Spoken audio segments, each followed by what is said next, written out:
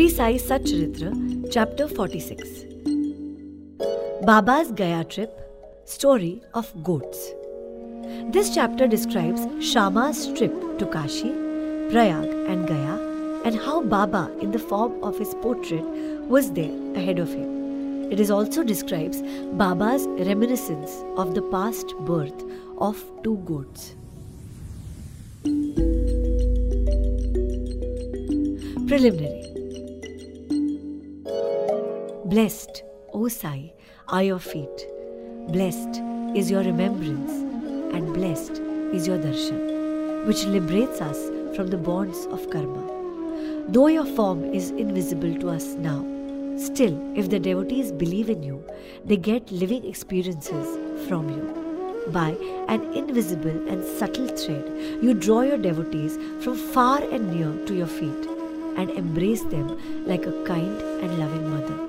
The devotees do not know where you are, but you so skillfully pull the wires that they ultimately realize that you are behind them and help and support them. The intelligent, wise and learned folk fall into the pit of the sansar on account of their egoism.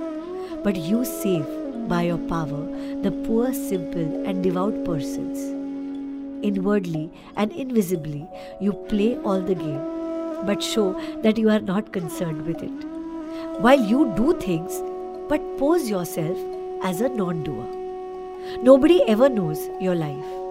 The best course, therefore, for us is to surrender our body, speech and mind to your feet and always chant your name to destroy our sins.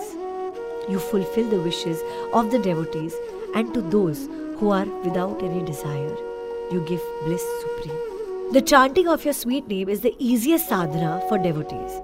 By this sadhana, our sins, rajas and tamas qualities will vanish. The sattva qualities and righteousness will gain predominance.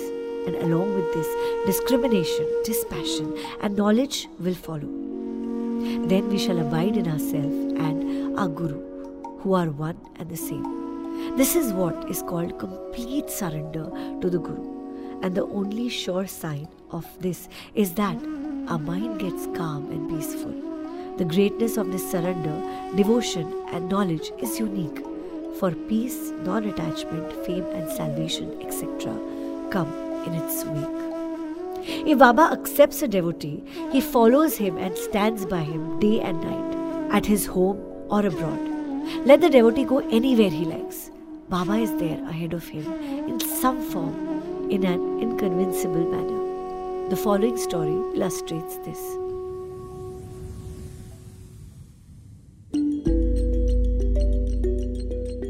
Gaya trip. Sometime after Kaka Sahib Dikshit was introduced to Sai Baba, he decided to perform the thread, that is the Upanayan ceremony of his eldest son, Babu, at Nagpur.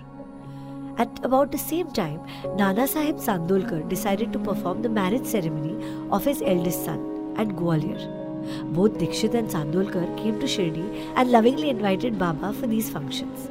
Baba asked them to take Shama as his representative. When he was pressed to come in person, Baba told him to take Shama with them and said, after doing Banaras and Prayag, we would be ahead of Shama. Now mark these words, for they show Baba's all-pervasiveness. After taking the permission of Baba, Shama decided to go to Nagpur and Gwalior for these functions and ceremonies, and then to Kashi and Prayag and Gaya. Appa Kote made up his mind to accompany him. They both went first to Nagpur for the thread ceremony. Kaka Sahib Dikshit gave Shama rupees 200 for his expenses. Then they went to Gwalior for the marriage ceremony. There, Nana Sahib Sandolkar gave Shama rupees 100 and his Vyahi, that's relative, Mr. Jathar, gave him rupees 100. Then Shama went to Kashi and then to Ayodhya.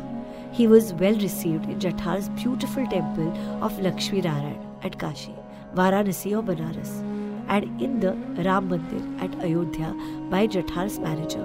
They, that's Shama and Kote, stayed for 21 days in Ayodhya and 2 months in Kashi, that's Banaras. Then they left for Gaya. In the train, they felt little uneasy on hearing that the plague was prevailing in Gaya. At night, they alighted at Gaya station and stayed at the Dharamshala. In the morning, the Gayawala, that is the priest who arranges for the lodging and boarding of the pilgrims, came there and said, "The pilgrims have already started. You better make haste." Shama casually asked him whether there was plague in Gaya. "No," said the Gayawala. "Please come without any fear or anxiety and see yourself." Then they went with him and stayed in his house, which was a big and a spacious vada. Shama was pleased with this accommodation provided by him.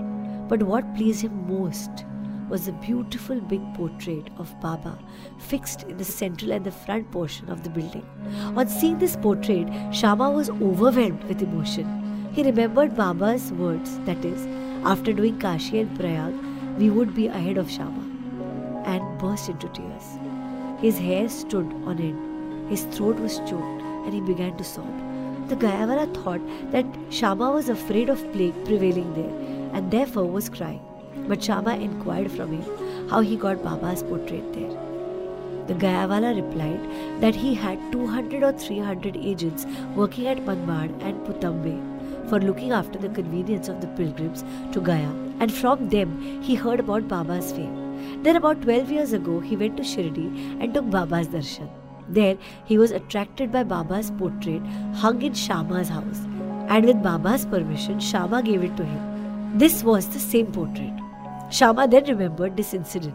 The Gayawala's joy knew no bounds when he learned that the same Shama who obliged him before was his guest now. Then they both exchanged love and service and were most delighted and happy. The Gayawala gave Shama a royal welcome. He was a very rich man. He sat in a palanquin and made Shama ride an elephant and attended to all his comforts and conveniences. The moral of this story is that Baba's words came out true to the letter, and unbounded was his love towards the devotees.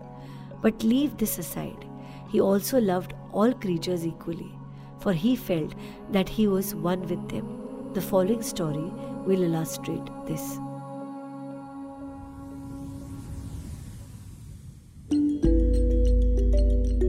Two goats. Baba was once returning from Lendi when he saw a flock of goats. Two of them attracted his attention.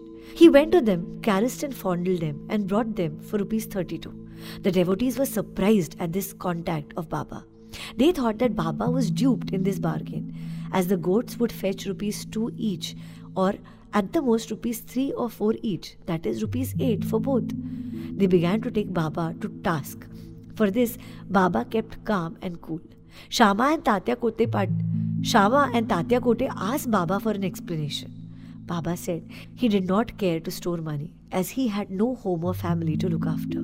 He asked them to purchase at his cost 4 seers of dal, that is lentil, and feed the goats. After this was done, Baba returned the goats to the owner of the flock and gave out the following reminiscence and the story of the goats. "O Shama and Tatya, you think that I have been deceived in this bargain? No. Listen to their story. In their former birth, they were human beings. They had the good fortune to be with me and sit by my side. They were Yuthrine brothers, loving each other initially, but later on they became enemies. The elder brother was an idle fellow, while the younger one was an active chap and earned a lot of money. The former became greedy and jealous and wanted to kill his younger brother and take away his money. They forgot their fraternal relations and began to quarrel with each other. The elder brother resorted to many devices to kill his younger brother, but all his attempts failed. Thus, they became deadly enemies, and finally, on one occasion, the elder gave a deadly blow with a big stick on the latter's head, while the latter struck the former with an axe, with the result that both fell dead on the spot. As the result of their actions, they were both born as goats. As they passed by me, I at once recognized them. I remembered their past history. By taking pity on them, I wanted to feed them and give them rest and comfort. And for this reason, I spent all the money. For which you blame me, as you did not like my bargain. I sent them back to their shepherd. Such was Sai's love for the goats. Bow to Shi Sai. Peace to all. Om Sai Ram.